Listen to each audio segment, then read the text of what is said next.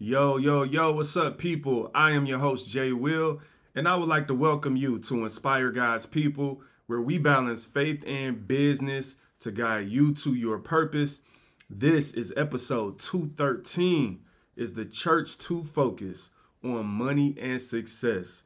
Yeah, that's a tough one, right?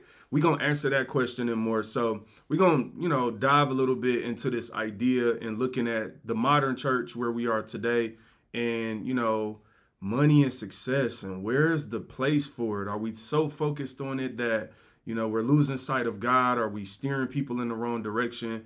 Are we greedy and just blinded by the love of money? Like, we're gonna unpack some of that, and it may not be what you think. You know what I'm saying? It might be exactly what you think.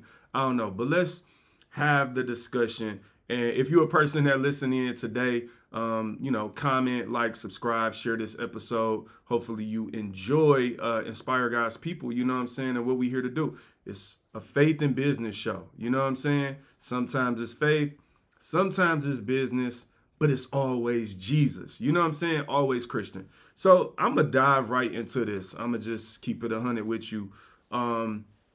First things first, let me say this.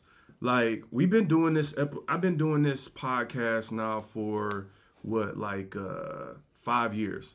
And so one of the things, that I like, try to stress and let people know is like the first 4 years, it was all audio. I grew this show on Apple Podcasts. So shout out to my people out there that can't even see me right now because you just a listener, a loyal listener. That's what we grew this show at, an audio show. And it wasn't until like episode 165 or something like that we did our first YouTube episode last year in 2022. And a year later, here we are at episode 213. Why do I say that? Because with this being a faith and business show, I really spent the first couple years focusing heavy on building and laying out the foundation of this show. I used to always tell people, go back and listen from episode 1. Even if you're checking out the new episodes, because we laid a foundation so I don't have to continue to remind people like, yo, I'm a Christian. This show is about faith and business. And because there's so much emphasis on business, a lot of times includes finances. And I do think there's a healthy way to talk about money. I always talk about success. I work in corporate America. I've been growing a career and, climbing the corporate ladder for some years. So I love to share the things that I've learned through that process. But at the same time, I spent a couple years laying out the foundation of the show on audio. So sometimes I got to kind of revisit it and remind myself like, yo, since you've been on YouTube, those people missed like 160 episodes of content where we were talking about the Bible and laying out all these biblical principles as it relates to business and stuff. So this is one of those shows where I thought it would be a great idea just to tackle. I can talk, people. I promise. I can talk. To tackle one of those topics that, quite frankly, a lot of people struggle with, a lot of people feel super triggered about on either side. And let me say this too. One of the reasons that even brought this to my mind was because I dropped a couple videos last week, and one of the videos I talked about the Andre 3000 thing. A lot of times, y'all know, I don't always like to talk about trending topics and things like that, mostly because I like, real dialogue. Like, I'm in this to actually discuss things and not necessarily overreact to everything people say, and to hear people and to disagree and to agree and to think. Like, I love to think. That's why I'm here. I'm not really here to try to say stuff to go viral or be super polarizing and like kind of fake or a character to get attention. It's just not who I am. But I do understand when you engage certain content or topics, whether that, you might get more people watching and talking and commenting than usual. So last week, I dropped a couple videos. I had like a 15-second video about why I'm not listening to Andre 3000's new Flute album. And it got close to 10,000 views and a lot of nasty comments. I posted another video about Andre 3000, which was I think that was 6-7 minutes, maybe 10 minutes or something like that. Just talking about like, yo, I really was just reading the article when my man was saying he turned into a panther and took these hallucinogens.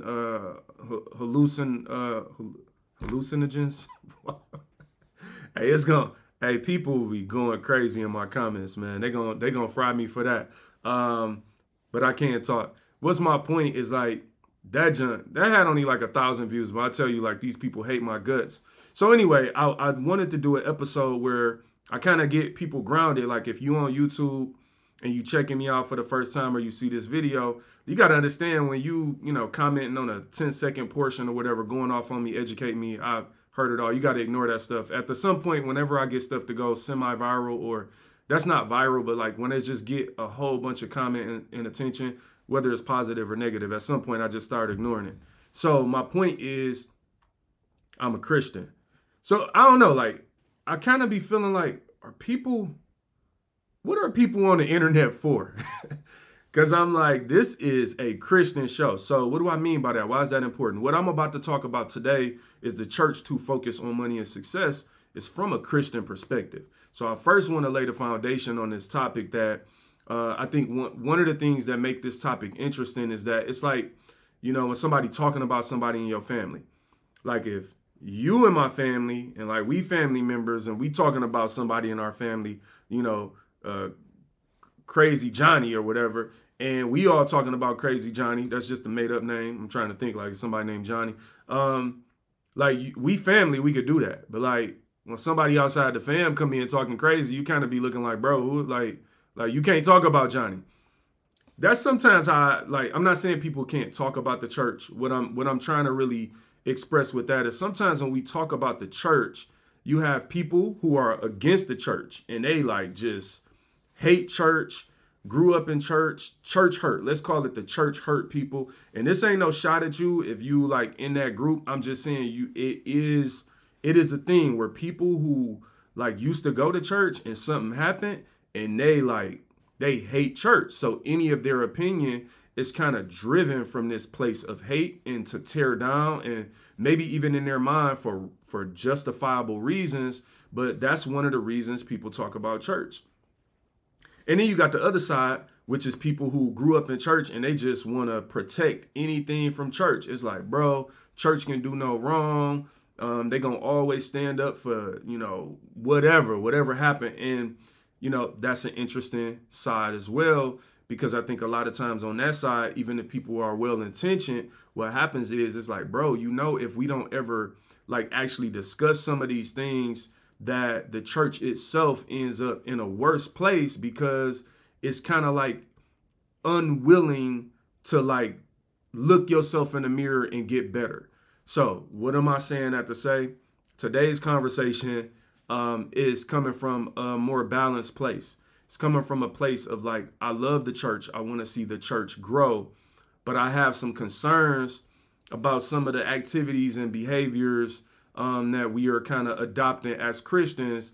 And if there was one word that you would take away from today, I would say that word would be balance. Okay. So balance is a word that I really want to explore because I think so many people are on one side or the other as it relates to topics around the church, especially once you bring in money, even more than success, just money. Some people hate the idea of a pastor or a church having money, and all of their opinions are going to be through that lens of like, yo, I just hate it and I think it's wrong. And some people, they want the money and they want the success, and a lot of times want to be like the world. So for them, as long as that's happening, they ain't willing to admit anything wrong. So I just want to lay out kind of the perspective. The angle that I'm coming from today is a more balanced angle. So let me say this. Really, the first mistake I think we make when we talk about the church and money and success is, if I'm being real, we ignore the Bible. So I believe that the Bible should be the foundation of how we talk about these conversations. Like, because again, remember, I'm level setting this that like I'm a Christian. The intention of this conversation, it don't mean if you're not a Christian, you can't listen. I'm just telling you, if you listening to this, this is the perspective of a Christian. So I'm talking about this topic from that dynamic, right? You might be an atheist, you might be something else, and you you know, you might be into some other religions and you got this whole perspective. And, you know, I'm sure it'll be people in my comments later that want to give me the history of why I shouldn't read the Bible. Something's like, bro, you in the wrong conversation. Like, this isn't that conversation. I didn't ask you for that. So, but I do believe as Christians, if we want to have this conversation honestly, that we should first be trying to understand this through the lens of the Bible and being like, yo, like the Bible is the foundation. A Christian is a follower of Christ. It means of or from something. When you add that IAN, it means I'm of this or from this. So if I say I'm American, that means I am of or from America. If I say I'm Canadian, like that IAN means something. And so when we call ourselves Christians, it means that we are of or from Christ. So I'm going to say this as a sidebar. It's always hilarious to me when I see people online. Like, I've literally seen this topic online. Like, was Jesus a Christian? I'm like, okay. That's like asking you, are you a you? Like, he was himself. He didn't have to follow himself. Like, it's the weirdest question. Anyway, that was super sidebar, but people do ask that question, like, is Jesus a Christian? So I got a couple things I want to make sure I say. All right. So heads, it's like heads or tails to me, right? Like when you flip a coin, people always say heads or tails, right? Because it lands on one or the other. But if we took a quarter, you might call heads or tails and flip it one way and then say, ooh, there it is. It's tails because it landed on tails. But the reality of it is that quarter is not heads or tails. That quarter is heads and tails. And as a matter of fact, if that quarter doesn't have both, it's fake. What is my point? Success or money isn't good or bad. It's good and bad. So when we ask this question, is the church too focused on money and success? I think the first thing, regardless of what side of this topic you stand on, like if you just on the side that you ready to defend why it's okay and we should, or you ready to defend why, oh, that's horrible, this pastor driving a nice car, this church is raising money, then first you need to maybe be real with yourself about the fact of like, can we actually say that money is either good or bad? That success is either good or bad? Because a lot of people try to make the argument from either of those stances. And it's almost like you're putting yourself in a position where if I want to make money good, I could throw out a bunch of scripture. If I want to make money bad, I could throw out a bunch of scripture. No different than what people do with the word of God, with the New and the Old Testament. But the word of God isn't the New or the Old Testament. It's the New and the Old Testament and how they come together to work as one. And so I believe when we look at money and success and ask ourselves this question of like, is the church too focused on it? First, we have to understand that the topics that we're engaging, these things aren't good or bad. They are good and bad. So I have to think about money from the standpoint of like, yo, let me think of some of the good things about money. And then let me be real with myself and think about some of the negativity or downsides of money, right? Especially as we talk about through the lens, of the Bible, of church, right? So let's see, money. Ooh. All right, now we're going to get into the topic, right? I had a couple notes because I wanted to make sure that I talked about this stuff. Malloy, what up, bro? Interesting to hear, but okay, I got you. Yeah, let's do that, right? So we're going to start with the money part. It and somewhat they go hand in hand, right? But when you think about money, right, as an example, I think one of the things that we got to be real about in the church is, and again, remember, this conversation is to further the church. Like, I'm not attacking the church right now. This ain't about being messy. This ain't about being petty or talking bad about people. I'm really trying to share some game with people so that we can find ourselves in a position where we want to see each other grow. Appreciate you, Malloy. Bishop, thank you, sir. Appreciate you sharing, man. All right, so the first thing about money when we ask ourselves is the church too focused on money and success? I want to tell you something that I've always thought about sitting in church and observing, and I'm an observant person, so this isn't about me like sitting in church and judging everything. I observe everywhere I go. I observe at work. I observe if I was on a bus, if I'm traveling, whatever. I'm always observing. So when I observe the whole concept of money in church, there's this one thing that I find very interesting, right? It's a very interesting dynamic, and it's the God factor. So for me, when I see people um, in church talk about money, we marry it with God. And I think that's a little dangerous.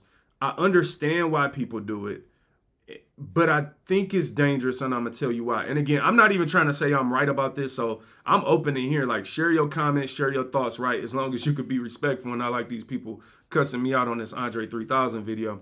Like, share your thoughts. I'm open to hearing and talking through it, but I'm gonna share my thoughts and some of my opinions. The God factor is interesting to me because I believe it could be manipulative, and I'm gonna tell you why. If I connect only while you're in church all of your financial decisions to God, and I'm telling you that there's a spiritual, and this is, I got to be careful how I say this. I'm not saying that there's not a spiritual impact to how you spend your money and not a God-led way, but in church specifically, in those four walls, we mystify it.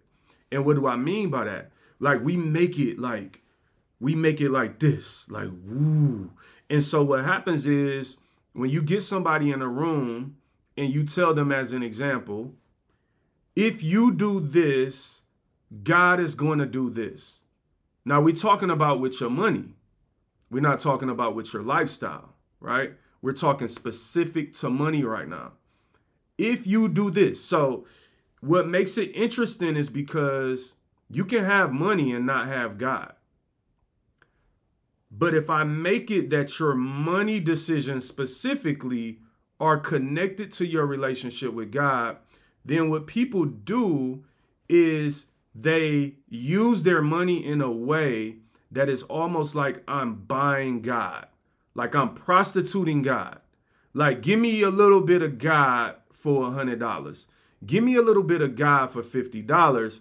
And we're minimizing God and putting him in a box when Jesus himself said, give unto Caesar what is Caesar's, give unto me what is mine. And, you know, I don't want to throw scriptures around because, like I said earlier, you could throw different scriptures, and I don't like to argue with scripture in that way. But I do think this is a very important thing. What's up, Crystal? How you doing, sister? It's been a while since I've seen you. Hopefully everything is good.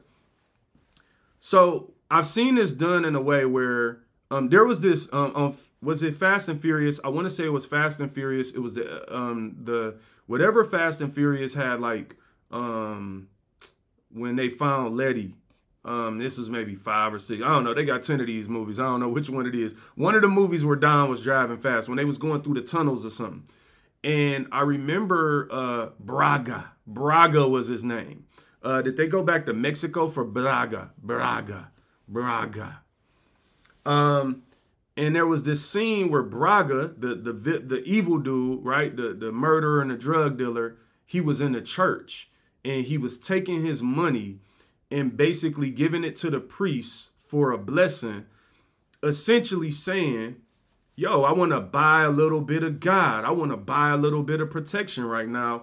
And there's this mentality that I can be out here living any type of way. I could be mistreating, I could be murdering people, but I'm making money. So as long as I bring this money to the church, there's the God factor where the preacher has convinced me that this money is my connection with God. And as long as I'm giving God this, then now I'm blessed. Woo! I'm about to lose some followers. So when I think through that, I ask myself, like, is this dangerous? How dangerous is this to misuse or maybe haphazardly or in a laissez-faire way connect God with money in a way where even if it's not on purpose for me, I'm putting people in a position where it's possible, based on their limited understanding of what I'm presenting to them, that they may not understand exactly how this thing works. So then we get situations in church where people come and, you know, I've been in 1,000 church services, y'all. So this isn't to throw shade or anything to anyone, I promise you. But we do this thing. I'm going to tell you one thing we always do, not always, that I've seen done 100 times though, is this thing where people during the offering time, right? It's you raising the money and you're telling these stories to people and like trying to play on their heartstring to get them to give some money. And one of the things that I've seen done before is like, you know, you want that car? You got to give your way to that car. You want that house? Like, God gonna bless you with a new house. I need, you know, X amount of people to stand up and give this amount of money and God's gonna do it. Now, look, I promise I'm not throwing shade. That's not my intention. This is super important to talk about because I want to really think about that situation. If I take a person that is financially illiterate, right? Like they are not educated as it relates to finances and money. They don't maybe have good credit. Again, this isn't to shade anybody. I've been in this situation. This is a real life example.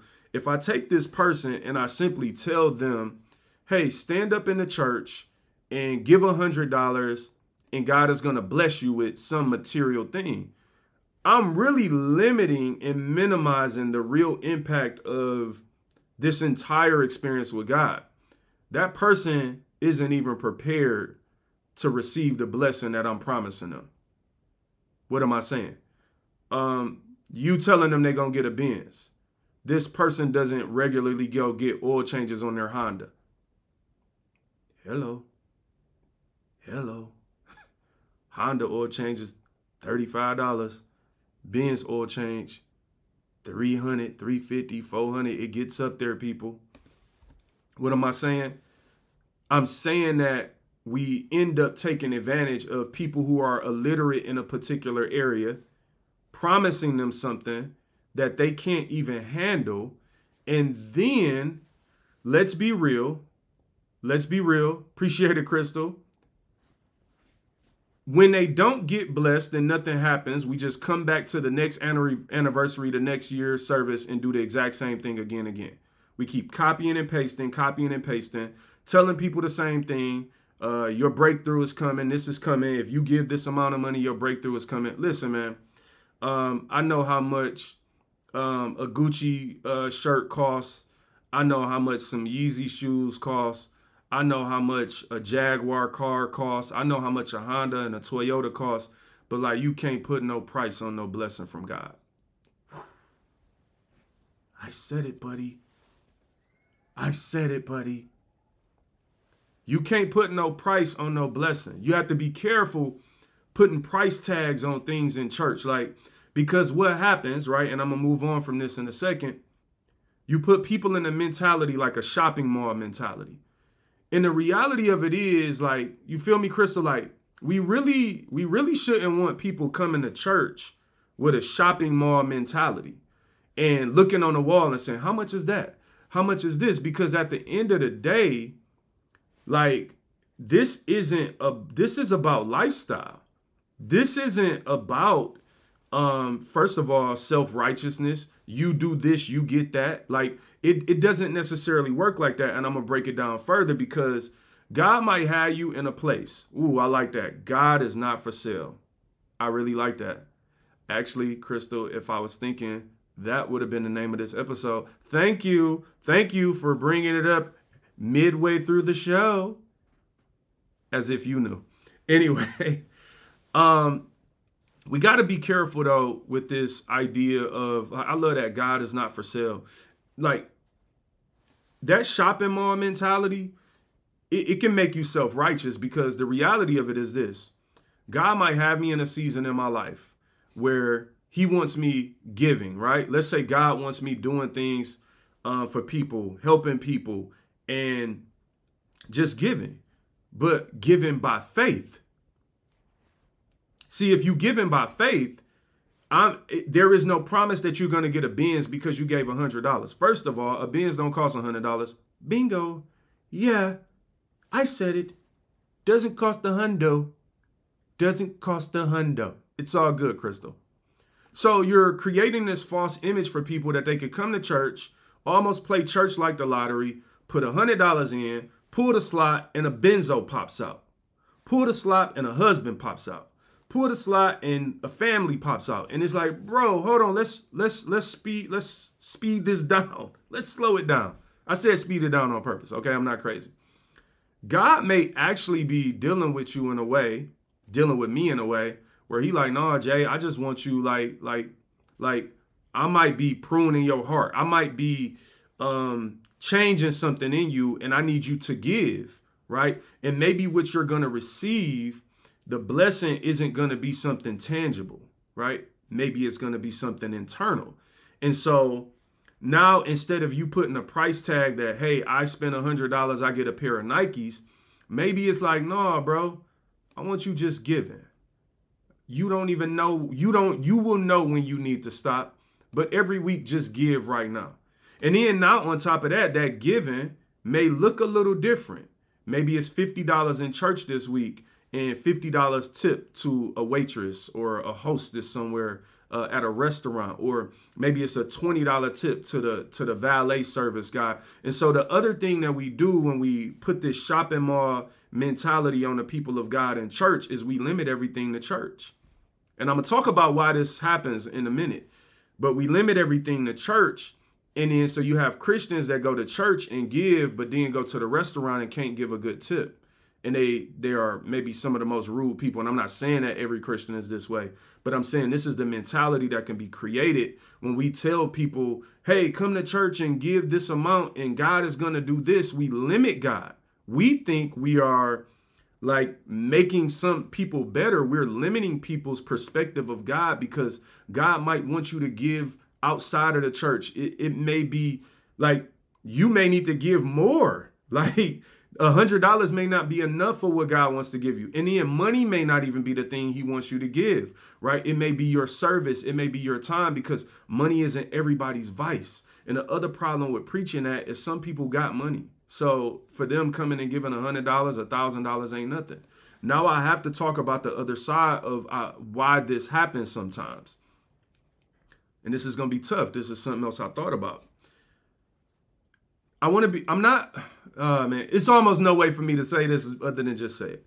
I think one of the reasons that so many churches find themselves in compromising spots for asking for money, not all churches, because some churches got millions and they still getting people. But sometimes it's because you started a church before you even had your foundation together personally in your life. And so you started a church and you need money. Or you started a church and you're not financially literate or financially savvy, meaning you don't know how to raise money, you don't know how to rally money, you don't have a business mind, you don't know how to manage money, you don't know how to leverage money, you don't know. And this is not a shot, but it's something that's reality, especially from where I'm from. And, our culture, what I'm saying, where a lot of times you starting from the bare minimum and the bottom. And a lot of times, I'm going to tell you something. When I read, whose book was this in? This was in Booker T. Washington's book, Up From Slavery. And he talked about when the slaves were freed, there were two jobs that they went after: politician and preacher. And right, those were two ways that they can use their, whether you have to gift a gab or something, and you can go and make money, right? So when preaching is a career or an opportunity, or something that you're looking like, oh, I never made it in basketball, baby, I'm about to go preach. Like, it's a very dangerous thing. I'm not saying it's wrong for you to want to preach. I'm saying it makes it dangerous. Remember, we're not talking about either or, we're talking about and, right? And so a lot of churches find themselves in compromising position because they need the money. So if you got a member there, let's say the member is selling who knows what, who knows where and why, who and why, like, you might be a little reluctant to preach against that sin if that, member is a given member and they giving a lot, and you find yourself in a position where you like, I need this money. And so, hey, I need this money. So I need Sister Shirley to give $100, even though I know her light's about to be out or her grass ain't been cut in 6 months. Sister Shirley, I need this $100 to pay this light bill at the church. So I think that's one of the reasons it happens. We often dive right in without counting up the cost. Amen. That's the words of Jesus. He told the disciples to count up the cost before they follow him. And so a lot of times, to your point, Crystal, a lot of people start churches and they haven't actually understood what it's going to cost. So then you find yourself let me tell you, in a position where you need money. One of the most compromising positions and situations you could be in life is a situation to need money. Because in any area of life, man, it puts a lot of pressure on people when they need money or when you love money, right? Loving money is really bad, right? Because you may not even need it and love it. But needing money is a tough space to be. People have done all type of horrible things in life and compromised their own values and belief systems for money because it is a stressful area to be in life. So I want to give you a couple tips. As I'm talking about this, it's not just to be negative, and I'm going to get to some of the positive sides as well. My belief is that this is why it's valuable to learn about money and become financially literate. Because if you take time and learn about money, right? Let's say you're a pastor and you learn for your own life about money and you learn how to manage it in your own life. And you put yourself in a position where now, let's say you start a church and you're not compromised. You're not vulnerable because you're taken care of. You are, and let me say this. I'm not saying you have to be well off to start a church. That's not what I'm saying. I'm talking about your mindset and literacy and understanding and being structured and founded in a way that you can take something and invest in it and grow it, right? In a way that you actually know how to steward the money even that you receive from the people. The thing is, if you find yourself in that position where you're not vulnerable or compromised because you have structure and foundation financially, now you are not at the mercy of the givers. Because what a lot of people do is they use their money as like, well, they get mad. I ain't giving this. All right. And again, when you're in a position you need money, it's a very compromising thing. Let's talk about this last thing that's maybe negative, and then I'll get into some positives about money. For the church side, at least.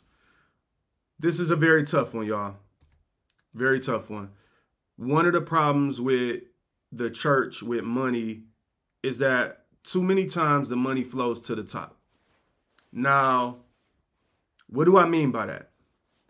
I mean that if I go to your church and I've been at your church 20 years and I've been broke for 20 years, but the church is thriving. The church just remodeled. The church did this. You got this, right? Whatever. The problem is if that is never flowing to me, but for years I'm giving, then I believe there's a missed opportunity on the church side to actually educate the people about money. So what do I mean about this? I think there's value in teaching people about money to make them literate versus trying to coerce or persuade people to give money. I'm going to be very clear. We spend more time in church trying to persuade people to give money versus teach people about money because I think we're afraid that if they learn about money, that they won't give it to us. There's a weird dynamic there. That's just a thought. I'm not saying that's the case. I'm just saying there's something that I've seen where it seems like the focus is more persuasive than educating. And I'm going to tell you the value of education. People give their money to things they believe in. If the church focused more on being financially literate and promoting education and financial literacy to the members, and I know some churches do it. I've sat at churches on panels multiple times this year talking about financials, career, growth, all that stuff. Remember, I want to see the church grow. I'm not talking negatively about the church to beat the church down. This is about a self-development because I am part of the church. So this is a self-development opportunity for us all and how we talk about these things. And this is why I go to churches and I will sit on a panel and talk about these type of things because I think when you teach people about something and they're educated, now they can make an educated decision, right? Now, think about this. If you are a part of my fellowship, my community, my church, and you have money, and you have money, and we've taught each other how to have money. And maybe it ain't about the amount of money that you got, but you're a good steward of your money. Remember the parable of the talents in Matthew 25, verses 14 through 30 is really about this stewardship idea with money. So one of the mistakes we make with money is we focus on the amount versus the stewardship. So it should be more about what you do with your money versus do you have more money than me? But again, money is a polarizing topic, and people tend to focus on the amount versus how you're managing it, right? So I'm a believer that it's about being a good steward of your money. But if we're part of this community and we all start being good stewards of our money, then the community grows. The church will grow. You can't be afraid to teach people the truth, to feel like if they know the truth, now I can no longer manipulate them and just make them give money because they're scared. All right, now let's talk about the other side. So that was for the side of like, remember, money is good and bad. That was really some of the challenges that I believe the church faces as far as money, and maybe some of the areas that we focus too much on money and things. But let me talk about the other side of it. On the other side of it, I also think people are just way tougher on the church than they are on other areas in life, other businesses and everything. Here's what I'm going to say. Everybody raises money. Yep, I said it. Yep, I said it. Let me tell you something. I almost never go anywhere in life where money isn't being raised. Think about it. Everybody. I work in corporate America. You know what I'm saying? Again, at a Fortune, let's call it a Fortune 100 company. It's somewhere in the 50s or 60s or something, but let's call it a Fortune 100 company. I've been here for years, growing my career. I go to all type of corporate events, traveling for different partners and major businesses that, you know, I don't name. I'm not speaking on behalf of anybody or anything like that. I'm just speaking generally. Everywhere I go, they're raising money. There's always a charity. And a lot of times, if I'm being real, it always reminds me of church. There's a guy or a girl on stage, some executive or some representative from the board or whatever, and they stand on a stage and they tell you a story about their charity and why it's important and all these things, right? And then they ask you for money. Now, there are some differences in church because a lot of times at a lot of these charitable organizations, there's sometimes a direct benefit. So we talked about the God factor earlier, like, hey, if you give this amount of money, you will get a Benz, you will get this. Well, at a lot of corporate events, different businesses, donate trips or experience. Let's call them like excursions, right? So it will be like, hey, if you give this amount of money, then you will end up with a trip, to Mexico or something like that, right? Those are the type of things that happen in the business world. Think about something like the Walk for Cancer. Cancer walks. People pay registration fees and buy t-shirts, right? That's because they believe in it. People spend money everywhere. People raise money everywhere. So I think one of the things that we do unfairly is we make it seem like the church is doing something different than everybody else. Everybody. Matter of fact, I see people post happy birthday to themselves on Facebook and put their Cash App tag. They're raising money. Everybody is always raising money. People have GoFundMe's. When a business goes from private to public and go into the stock market, the stock exchange, that is them raising capital, right? If you are an angel investor before they go private, that is them raising money. Everybody, everywhere is always raising money. So this is why I actually believe we need to do a better job of educating people about money in church versus mystifying it. Because I think the education will allow us to have not just financial literacy, but biblical literacy. Because when we have biblical literacy, now we are less driven by our emotions. So the big gap here is that in church, we walk in this building and money becomes emotional versus practical. It becomes emotional versus something that we're educated on. And a lot of times on the bad side, those emotions are manipulated, sometimes by bad actors and things like that. But then on the other side, it's like, bro, like some people being emotional about judging it because it's like, Yeah, like we all raising money. Everybody, all the time. So that's that. You feel me? Biblical literacy all day long. Now let's talk about success, right? I want to talk about success. Well, before I do that, let me say something else about the idea of money in church. Um, when I say you give to what you believe in, let's make it that simple. Again, people go on a walk for cancer because somebody in their family passed. I understand this is not a shot at that. People give to all types of charities. I go to the retail stores and they ask me, do you want to round up for charity? Right? Everybody is always raising money. Be fair to the church. The question is more so, do you believe in this church? Do you believe in what they're doing?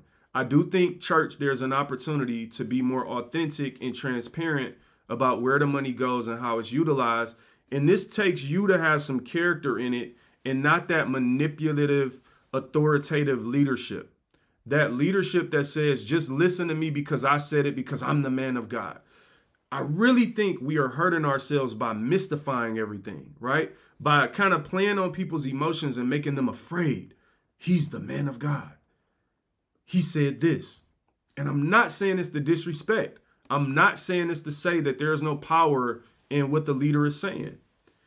But I'm saying there is a proper way to lead and there's a manipulative way to lead. And I do believe that a lot of times unknowingly, pastors are using manipulative forms of leadership versus things that are not intended to kind of take advantage of your emotions, right? To deal with you respectfully. Now, I'm saying this from the perspective, I want to give a little insight. I'm saying this from the perspective of like, I am a leader as well. I'm a leader in the corporate world, and anytime that people have worked for me, they get treated with respect, transparency. I try to be as genuine as possible. I don't really care about the hierarchy. So me being your boss is not something that I need to wake up every day and wave over your head like, I'm your boss, so this is right. And that's what we do in church. It's like, I'm the leader. The leader said this. We turn the leader into this mystical creature that can do and say no wrong. And it really sets a lot of leaders up for failure when they do make mistakes. That's why people come down on them so hard, because it's like, bro, like, well, you made it seem like you was walking on water. Whereas if you lead with respect and really true leadership, it's not about manipulating people or bossing the people around. It's really about caring about people and really serving them in a way, but it makes them better. And as a leader, you realize, well, when that person is better and I'm truly invested in them, then I'm better. And what I'm leading is better when they're better. I don't need to manipulate them. I wouldn't want my boss to do that to me. Just wake up every day saying, I'm your boss, right? It'd be like, all right, I get it, bro. You my boss. Like, I get it. But you don't have to remind me of that every second. That's not the sign of a good leader. So I do think there's also some value in the church for us to really step back and think about what it means to be a leader. And in some ways, like, demystify some of this stuff. And I'm being honest. Like, the Bible is full of principles. Literal principles. The Bible says it rains on the just as well as the unjust, right? Like there are things in the word of God that you can do that are principle driven, that don't take me scaring you right now. And like, it gotta be lightning and thunder for it to be true. Church is the only place where people go and they look for the room to shake for something to be true. You go to stuff all the time and hear people convincing you. You go to the dealership and they convince you to buy a car and the room didn't shake, but everything in church is like we waiting on smoke to come out and creating this whole weird thing. Literally everything you need is in the Bible. I could not agree more. So let's talk about success, right? Is the church focusing too much on money and success, right? I'm going to wrap it up at the end and give kind of a blanket answer. What else did I write down? I want to make sure I ain't missed nothing. Yep. Get it. Yeah. Ooh, success. So one of the problems with success is that, all right, and so here's what I'm talking about when I say success. we got a lot. We live in success culture, right? This show is about faith in business. And if you just jumping on, I kind of said in the intro, but I did 160 some episodes on audio before I ever showed my face on a video to do something on YouTube. And we had already laid the foundation in maybe 100 of those episodes, right? But I feel necessary, like now that I'm in this still new to the YouTube and video world of doing my podcast, that like I take some time to like establish the fact that like, we are very much about Christ and God driven here. And I believe in the foundation of the Bible. So when we think about success, one of the challenges of success in church and focusing too much on success is that it gives people the idea that success is equivalent to godliness. So I think that's the first question we have to ask ourselves. Do we believe that success automatically makes you godly? There's a reason that I'm breaking this down this way, because what I've noticed is that the introduction of social media and us being brands as individuals and having these pages and profiles is that people have started giving more authority to people who have more followers or bigger brands. And so what success is like, I only have right now 1,100 subscribers on YouTube. So that's not that successful. So based on my YouTube subscriber count, then if somebody with 20,000 subscribers comes in and makes an argument against this video, then I can look stupid on social media because this person simply has more followers than me. So there are more people that are prone to agree with them or place value on what they're saying. And so we live in this world where things are changing to where the lines are being blurred. And we haven't even stopped to think about half of this stuff, by the way. We haven't even thought about the fact that this didn't exist 15 years ago. 15 years ago, nobody had a page. You weren't a brand, right? Nobody, and when I was in high school and college, nobody was saying, how many followers do you have? And then that's now validating you being cool or not cool. Like, no, bro, it was based on real life, who you were. And I'm not saying that was like some authentic form of judging in high school. It's still childish. But my point is we now live in a world where success to a lot of people means you're right. And I think it's important for the church to be mindful of the light that we shine on success in the way we manage and maneuver the world of success. Whereas, yes, 100%, it is okay for people to be successful. I would like to think that I've grown to be more successful in my own life to whatever extent that means, versus the old me, not versus anyone else. There are levels to success. By all means, I'm not saying I'm at the highest or near the highest level. But what I'm saying is that, yes, I have strived in my life to get better, to make better financial decisions, to take better trips, to do things, right? To get a better job or whatever it may be, to grow and to become successful. But I think it's very important as a part of that success not to validate yourself in it. And I'm going to tell you some of the reasons why we should caution that. Because it can give people a voice in the church that haven't earned that voice. All right. What I'm trying to say is, I'm gonna try to make it plain to you. Let's say I am an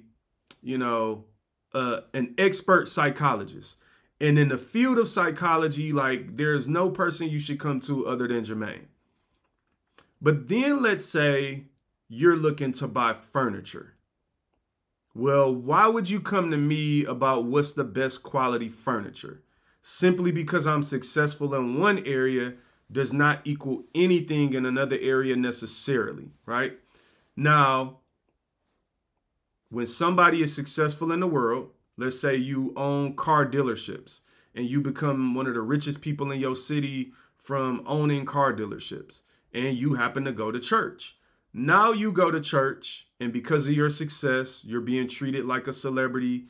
You are now being treated like you are, above. And in the Bible, it literally talks about some of this stuff in the Bible. Like there's a scripture in the Bible. I wish I should have pulled it up. There's a scripture in the Bible that says like, don't bring somebody in church and sit them in the front based off how they dressed. It literally says that. Now I want to find it. Like, oh man, now I want to find it.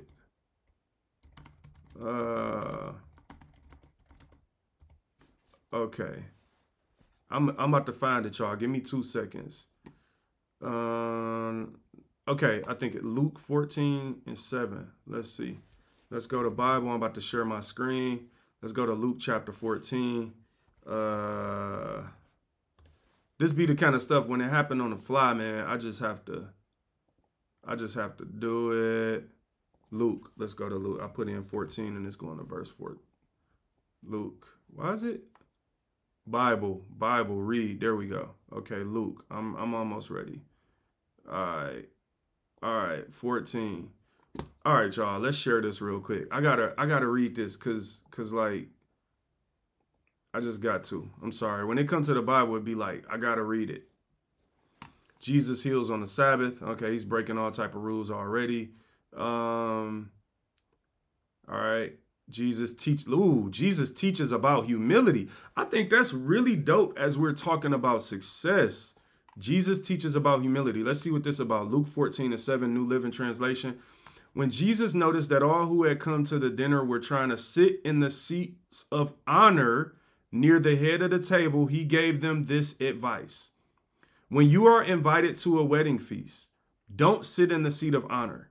What if someone who is more distinguished than you has also been invited?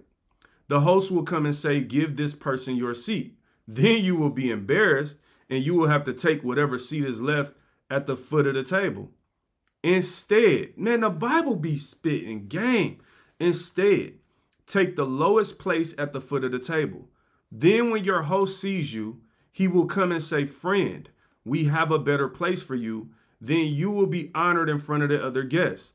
For those who exalt themselves will be humbled, and those who humble themselves will be exalted.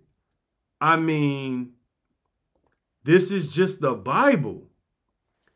Those who exalt themselves will be humbled. That means if you walk around and you always talking about your success and my success make me better than you and ... It's like, okay, keep on doing that and you're going to get humbled in front of everybody. But if you learn a little bit of modesty, a little bit of humility, and just allow things to happen, then you will be exalted in the proper time, according to God's will. So what does that mean as it relates to success? It means that I think as the church, we got to be careful shining that light of success over everyone without teaching people how to navigate it. So as an example, Jermaine, just because you have a podcast doesn't mean that you can come to my church and stun on everybody and you automatically write about everything. No, it doesn't. No, if you're educated in the area, that means you have credibility. But 10,000 followers on Instagram doesn't just mean you're credible to talk to people about growing their credit score.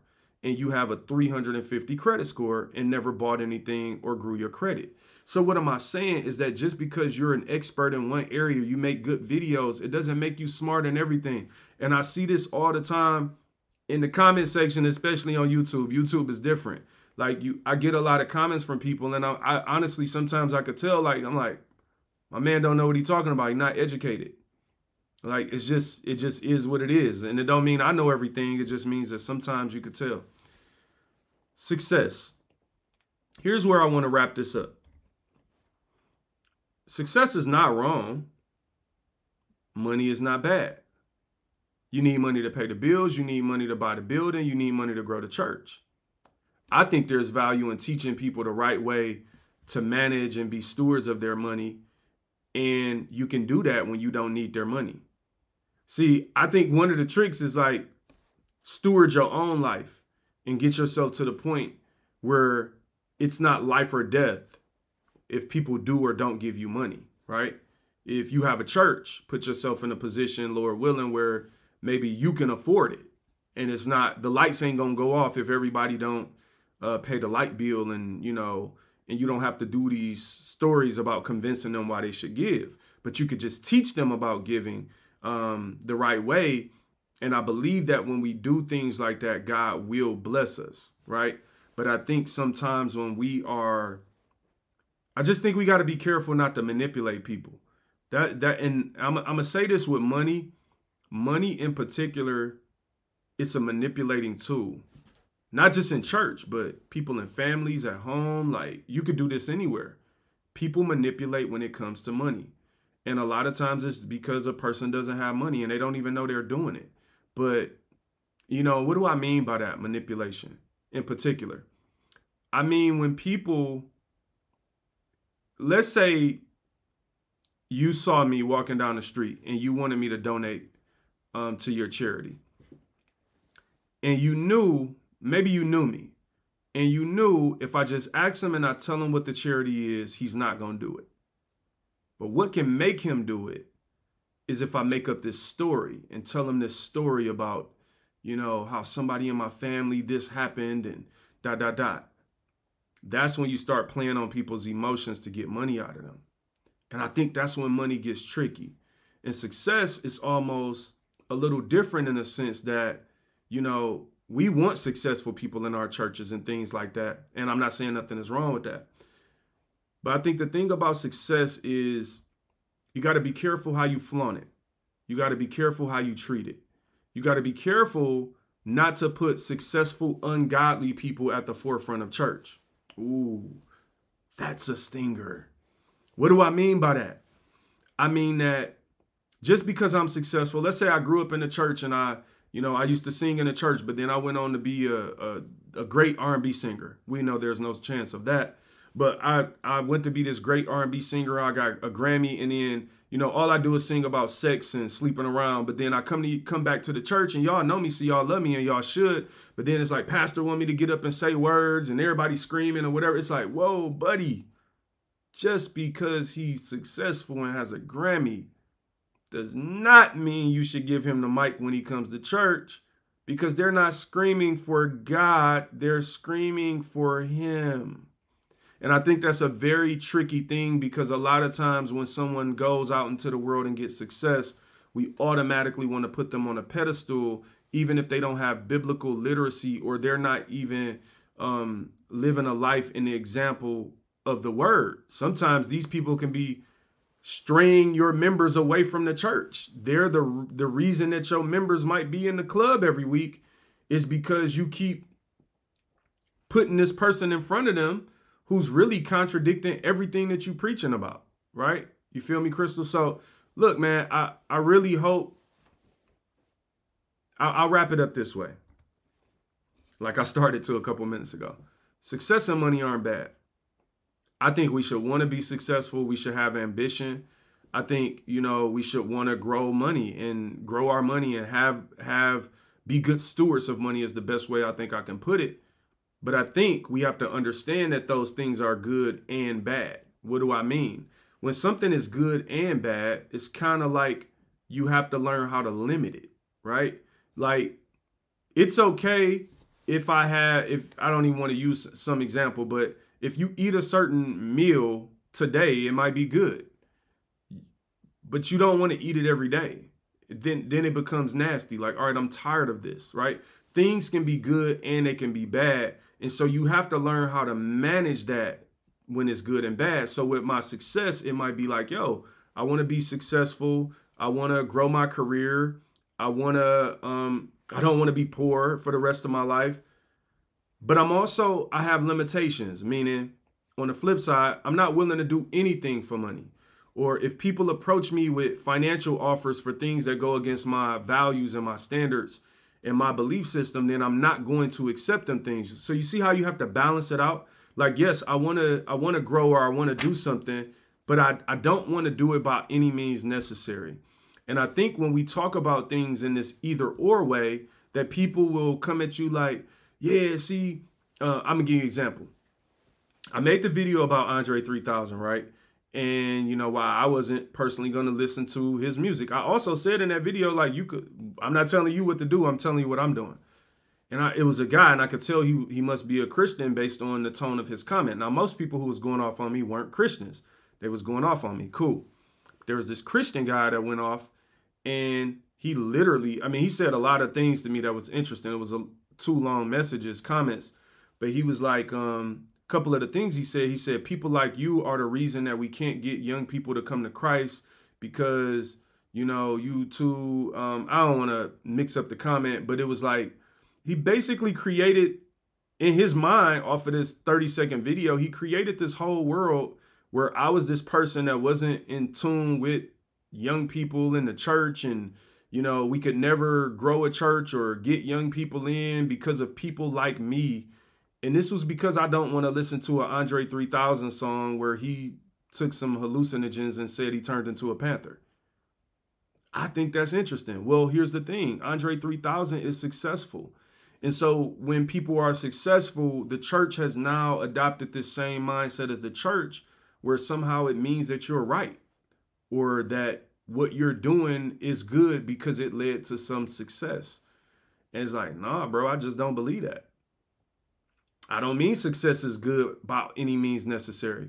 I believe a lot of people can do bad things and become successful, and that doesn't mean that I should go and model myself after it, right? But we now live in this world where people just emotionally just say whatever and like believe whatever in a way too. So my thing is the church too focused on success and money? I think so. And the reason I think so is not because success and money is bad. It's not that I don't think we should be focused on success and money at all. I think we haven't done our due diligence in making sure we explain it properly. And I think part of that is because people are drunk off their own success. Success is like a drug. You have to be very careful with it, because when you get success, you can start thinking too highly of yourself. You can start feeling like you are above people. And I think a lot of people do that just from clips I see and podcasts and things where success can make people very arrogant in their approach. And what I mean by arrogant is not willing to hear the other side. A lot of times when I see people arguing about certain things, Christians I'm talking about online, and, you know, let's say a guy goes on a podcast and he like, all right, this is one of the things I've seen. I'm trying to think of some examples. I've seen little things like where you'll have a Christian couple, and let's say they, you know, on their Instagram, and people are arguing about, is the outfit too revealing? All right. And you'll have people like literally arguing back and forth on both sides. Like, see, that's what's wrong with y'all. Can't nobody have fun. Then you have the other side like, no, that's just wrong. And I be looking and I'm like, I wonder is anybody actually truly interested in hearing the other side, or are we just interested in spewing our own? So let's unpack that real quick since we brought that up. And now I'm talking about how do I say, this isn't necessarily about success and money, but it is like a result of success and money and how we think through it. So if you take a picture, so let's say, all right, I'm gonna use something real. Like I was just on vacation. Me and my wife went, we went to a couple places. I didn't even, you know, it don't matter where we went. We went to a couple little islands or whatever. And, you know, like, you know, you take pictures, you at the beach, like we got pictures, right? To me, let's say if we posted a picture, now I'm half naked on the internet. Put some clothes on, bro. But let's say we post this picture. Let's say I post a picture, I'm at the beach. And then it creates this big uproar because I got 2,000 followers or something. And everybody, you know, I'm famous with 2,000 followers. That's what everybody think now. You famous because you got 2,000 followers. People weird. And people going crazy. For me, if I'm a true believer and I'm a leader, I might actually, in my maturity, I should be able to hear like, all right, wait a minute. So I posted this picture. And I'm half naked on the internet, you know. Now, first of all, you know, if the picture went up that you was feeling good about yourself. You know good and well when you put the half naked joint on the internet, that ain't had nothing to do with God, fam. That was all flesh. No different than when you take the picture in front of your new house and you say, I want to praise God for blessing me with this 5,000 square foot mansion. It's like, Do you want to praise God or do you want to show me the mansion? Or when you take a picture in front of your new Mercedes Benz at the dealership and say, thank you, Jeff, for being my salesperson for this new AMG package $100,000 Benzo with the tinted windows. It's like, did you want to praise God and thank Jeff? Or did you just want me to know that you had the $100,000 Benzo with the tinted window? Like, no, you know that was about the Benz. So what am I saying? If I post something like that and it creates an uproar, if I'm a mature believer, I'm not just going to get out and be like, see, that's what's wrong with y'all. See that? I'm going to be real with y'all. I think it's an immature way to approach conversations. See, that's what's wrong with y'all. It makes me cringe every time leaders, we're talking about leaders now, right? When I hear a leader talk like that, see, that's what's wrong with y'all. Like, huh? You a leader, bro. Come on now. You know you was half naked on the internet. What kind of validation was you looking for with that picture, fam? Am I saying you going to hell? No, I get it. Okay, you and your girl was at the beach. Okay, that's cool. But when you picked that one and you put you uploaded that to the gram, like you knew what it was gonna do.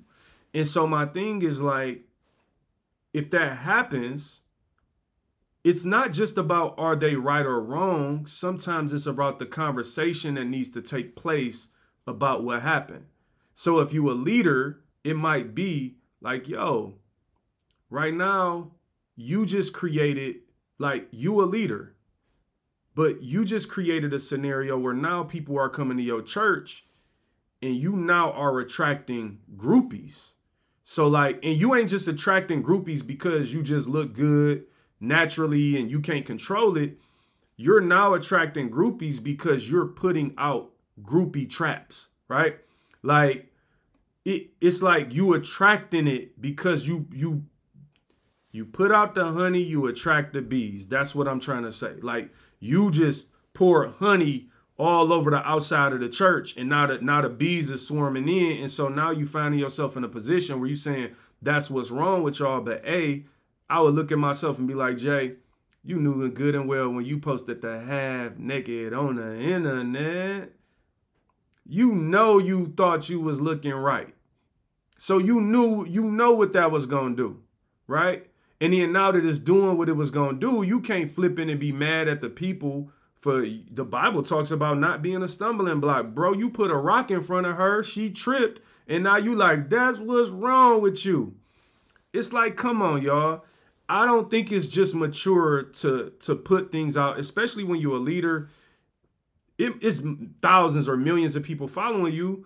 You got to consider it all because that's what makes you a leader, right? To whom much is given, much is required. So you might not be able to post the half naked on the internet. Or if you slipped up and did it, you might have to look in the mirror and be like, you know what? I could have saved that one. We made a couple people trip. We got a couple new groupies in the quad. You know what it is. People don't want to be real. My thing is, let's just be real. You know why you posted it, right? So don't blame them. And then everybody is so much wanting to just argue everything that they're not having honest conversations about some of this stuff. Because if you're leading a church, you shouldn't be worried about being, a sex symbol, right? And I know sex sells, and these are the things, right? When you start talking about success and that hunger and desire for success starts making you do a bunch of weird stuff. You feel me? Maisha, is it Maisha? Maisha or Maisha? Sorry. Thank you. Appreciate you. Sorry for reading your name wrong. I apologize. But, we find ourselves in this situation as the church where, my plea to the church is this. If you a church leader watching this, my plea is let's be willing to look in the mirror, not just out the window. And understand that as a leader, you have to be willing to self-assess. And you need somebody in your corner that's going to tell you the truth, that doesn't care about your success or your title. Again, remember, And this is something that happens in church. Church is such a hierarchy, right? Like, I'm not a pastor, right? Some people is like, yo, you not a pastor, you not in this clique, you can't tell us nothing, right? It's like, all right, that's cool, bro. But I'm just telling you, I'm a leader though. Like, I'm a leader in this other world, in business. I'm a leader. And like, in this world, I know what a good and a bad leader looks like. So I think sometimes people get so caught up in the four walls of church. Like, you don't know me, you don't know what I'm doing. So you think I'm not valuable, or my opinion is invaluable because I'm not a king in this world. Like, it's like, well, that's cool. And I think sometimes the church becomes too much of a hierarchy where nobody can get through to the people at the top. So I'm gonna give you this example. This happens in corporate America all the time, right? Let's be willing to look in the mirror, not just out the window. Amen. This happens in corporate America all the time. So I'm gonna give you a real life example. So, I have look, since 2020, man, I had this, I had this belief and this mindset in 2020, like, don't leave the pandemic empty handed. And then in 2021, I was led off of this mindset of take your own advice. So my whole mindset was take your own advice, do the things that you're talking about, whatever. And God opened a lot of doors and blessed. And I just publicly, give God glory and thank him. I've been blessed, man, the last few years. Like, I just got a new role. This is maybe my fourth role since 2020. And since 2020, I've done 4 roles. This is the fourth one. Yes, my fourth role since 2020. We're about to be in 2024. And, like I said, I've been growing my career for years, but God has blessed me in the corporate world to continue to take on more responsibility, to continue to take on more leadership and things like that, and really grow my career. And I'm thankful for that. And so in that world, I have a lot of experience that I'm continuing to gain. I'm not saying by all means I'm not like whatever, I'm still growing. But one of the things that happens is when I was leading this team in 2021. It was a national team that I was leading. Our job was based on business development. So we were building partnerships with large companies across the country, right? And we had about a $10 million, $10.6 million goal that we were going after. We finished at 12 million. So thank God. Above 12 million. And so we over delivered on our goal. But one of the things like that happens in corporate America is like your team takes surveys like about you, anonymous surveys, right? So you get these annual anonymous surveys about your team, and there's obviously the rankings from 1 to 5 or 1 to 10, whatever, about all these questions. But then there's sections where people, if they want, they can leave comments. And what I like about that is that you get honest and open feedback. Even if you don't want to say it's honest or you can't control how honest someone is, you get direct feedback. One of the things that does is it holds you accountable.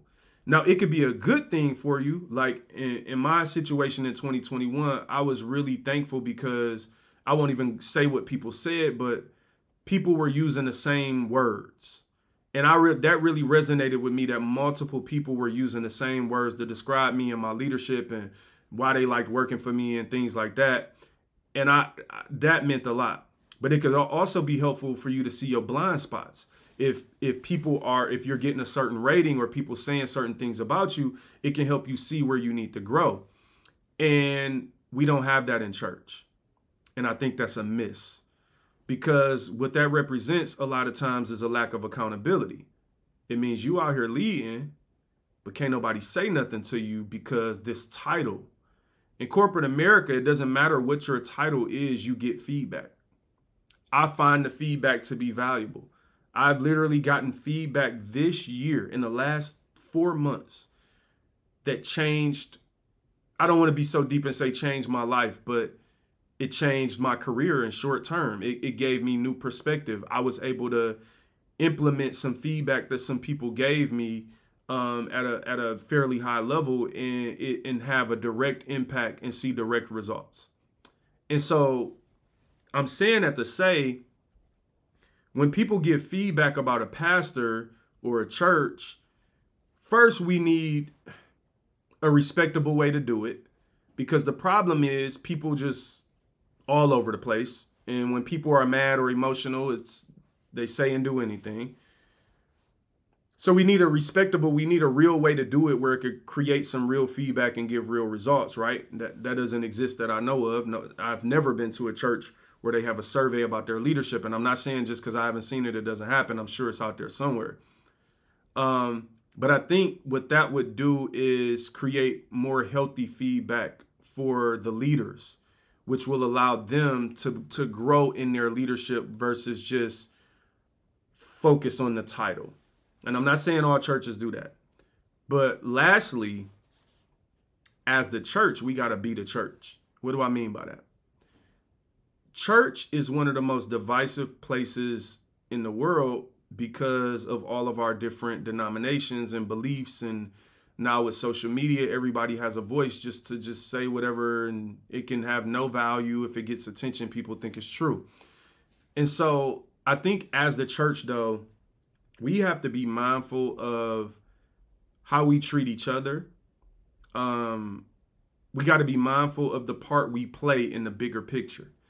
And I think if the leadership and the body of Christ can work together, that there can be this successful approach to church. There is good success. That term is mentioned in the book of Joshua. Good success. That's what we want. We don't just want success. We want good success. We don't just want money, meaning we don't I'm not impressed by amounts or he got money, she got money, and we all just sway by that. No, what you do to get that? That should mean something. What did you do to get your money? Can you even explain it to me? Or did you do some type of scamming and scheming, lying and dreaming? No, all right, I'm sorry. My point at the end of the day is I think we have to be more willing to communicate respectfully and professionally and in a mature way, and also receive feedback. And that's on all ends. We are not all right. I'm just not right about everything. There's something I said in this video today that I might change my mind on, or maybe you might feel different in the comments and I might have to hear you out. But this whole idea that just because you're on the internet that you're right, or just because you talking loud that you're right, you could be screaming and be lying like a demon. It doesn't matter. And that's the world we live in now, where people think because they screaming and hollering that they're correct. And it's that's not the case. If you're mature, then you'll hear feedback and you'll grow. But this idea that, a pastor should just not have money or be unsuccessful, or a church should just look no, I don't believe that. I believe that there is room for a church to be successful and a pastor to be successful. But I think how you get that success matters. And I think as a leader, you want to see your people grow. So passing that success along should matter. It's like a basketball player or a team. Are you better because you play with me? They say LeBron James makes people better. Do you make people better as a leader? They should be better because they following you. And if they not, then it's a reflection of you, not just them. And then as it relates to that money, man, we got to get to the point where I don't know, I'm not scared to talk about money. It's such a weird topic because everybody gets so out of sorts. I guess for me, it's I've been broke before. I know what that feel like. I done had, a little bit of couple crumbs, and I know what that feels like. And it's once you put money in its place, it doesn't have to rule you, right? Thing about it is, it's harder to manipulate people who are educated. So you're not really going to manipulate me. So that means I'm going to give based on things I believe in. I'm going to give based on timing. I'm going to give based on what makes sense. But not because you scared me. I just don't believe that's the right way to give in church. I don't. But I do think we should give. I do. I think we should be givers, not just in church, in our lives. I think we should give good tips. I think we should look for opportunities to bless people. I think, we should find ways outside of ourselves to want to grow. And I think, look, if you believe in your church, then you should want to see it grow, not because you're scared and your money going to shrivel away if you don't, but because you believe in it, just like you believe in other stuff that you give money to. The one thing I would ask you to do is when you, tomorrow, the next day, pay attention to everywhere you go where money is being asked of you. And then ask yourself, am I misjudging the church? Am I mistreating the church? Am I judging the pastor a little too harshly because they raised a couple dollars to put a fence around the building when I just gave, money at this grocery store? I rounded up for some foundation that I don't even know if the money even went to the people. Give based on what you believed in. But don't be mad at people who do believe in the church. But then at the same time, church, don't manipulate people. Don't teach people how to pay their bills. Teach people how to be good stewards, because, look, man, you don't want nobody paying, giving you their rent money and they lights going out, so you could keep this church or drive this car, do whatever you're doing. As a pastor, you don't want to have to need that money, man. You just don't. You don't.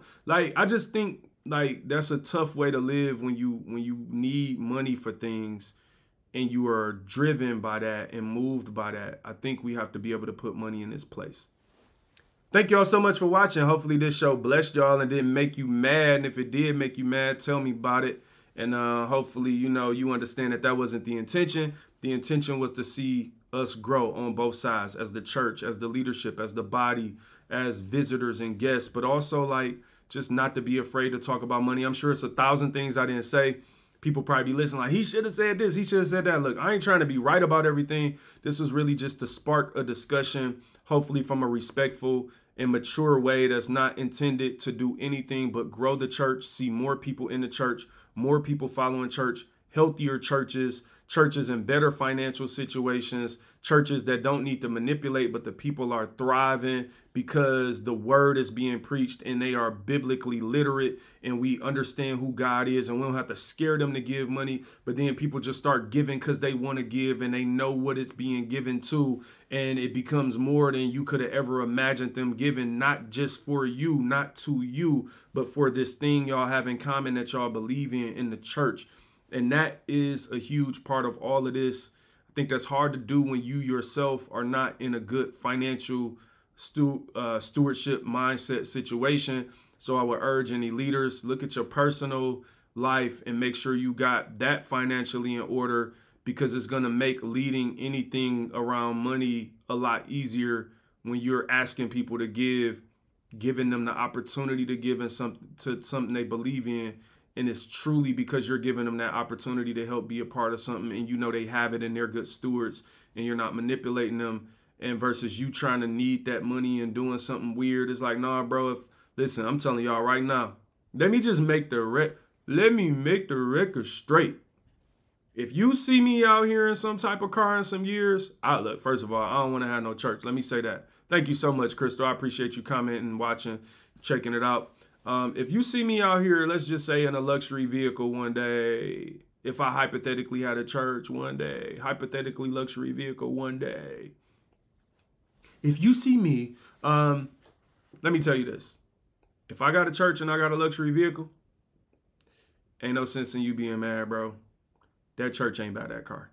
I'm telling you right now, if I'm in that situation, I already had it. Already had it, bro.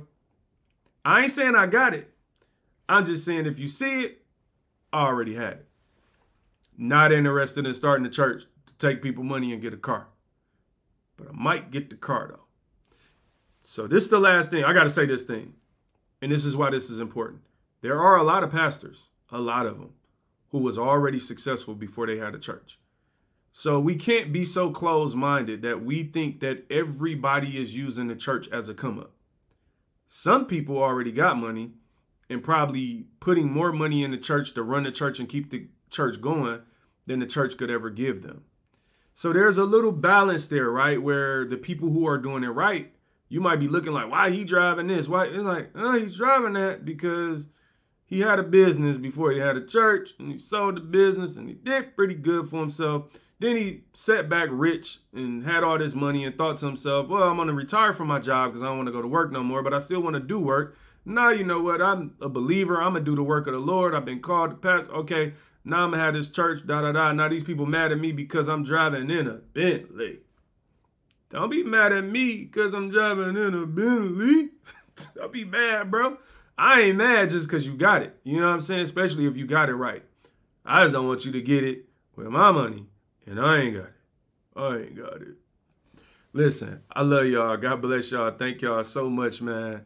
Um, for checking this out. And yeah, that's not every pastor is using the church as a come up. That is facts. And I think ultimately, if we leave with that thought, then even our criticism will be through the right lens of not just automatically associating somebody as evil because they got some things that they work for. Like I said, I don't want to be no pastor. That ain't my thing. That ain't my call. I'm good on that. But I'm telling you right now, if you see me with it while I'm in it, already had it, fam. I'm telling you right now. You got to ask yourself if you became a pastor. You want to look, just because you a pastor, you can't drive. I can't drive in a Porsche, dog. What? You wildin'. You are wild if you think that. And only people who think that is people who ain't a pastor themselves. Because if you was a pastor, that's like telling me if I become a pastor, I can't have fried chicken no more. Y'all know I like chicken and watermelon. I don't really like watermelon like that. It's cool. I'm joking. Y'all know I like chicken though. Come on, bro. You not going to tell me because I'm a pastor I can't get the good chicken? Fried hard though with the lemon pepper. Shake it on it. Shake that pepper on it. Give me that lemon pepper. Think because I'm a pastor, I ain't eating no lemon pepper chicken. Like, you don't become a pastor and then now you have to you can't have nothing good. That's wild to me too. Stuff to me is wild on every angle if you haven't figured it out. It's not about what side you on to me. It's about having the balance to understand and see both sides and have a detailed conversation and a layered conversation about it that isn't just about being right, but making us think through these things from both sides and making us think for ourselves. If we want money and we want to be successful, we should be viewing it through the lens of the Bible. And that's ultimately why I have a Faith in Business podcast that isn't intended to be about the gossip or all the current events all the time and all that stuff. And I know that's the stuff that gets the likes and the views, not the likes, but the views. Because like I said, the videos I posted last week, okay, people still watching it. I'm tired of the video because I'm tired of all the negative comments. But that's what that drama and stuff pulls up. But a video like this, videos that I do about the word or success and from a godly success perspective, they don't get a lot of views and stuff yet because a lot of people, if it ain't just juicy negative or something polarizing, people don't want to talk about it. But for me, I'm more about the balance, fam. I'm more about I'm trying to grow. So I got to look in the mirror, just not out the window. It's about direction is more important than speed. So I got to move in the right direction before I just try to move fast everywhere. And success will make you think you got to go everywhere fast versus just going in the right direction, going through the right process with God, trusting, believing, growing step by step, inch by inch. And as you grow, you look up, you might not even realize dang, I grew. It's a lot of times I have to sit back and reflect. I can talk, people. I can talk. Sometimes I have to sit back and reflect and be like, oh man, I grew. 4 years ago, I was doing this. 3 years ago, I was doing this. And I don't do that all the time, but that's how incremental growth happens in our lives. It's not just always a straight shot to the top. You know what I'm saying? Sometimes you got to be willing to go through the process, man. So I appreciate y'all watching. Hopefully you share this show, like, comment, subscribe. If you're not a subscriber on YouTube, please search Inspire God's People and be my 1,111th subscriber. Before I started today's episode, I had 1,110. Will you be 111? I'm a raise a subscriber offering right now. Will you subscribe to this show? Can I manipulate you and tell you a sad story to make you go to Inspire God's People on YouTube and hit the subscribe button? Will there be one? It's in the room. I need some music. Hold on. I need some music or something I need some churchy music though. I can't have no rap music. That's my problem. I got these rap beats and stuff. I need some churchy music. It's in the room. It's in the room. It's in the room. It's in the room. Will you subscribe? Thank y'all so much for watching today's show. Y'all have an amazing, amazing, amazing day, man. An amazing, amazing.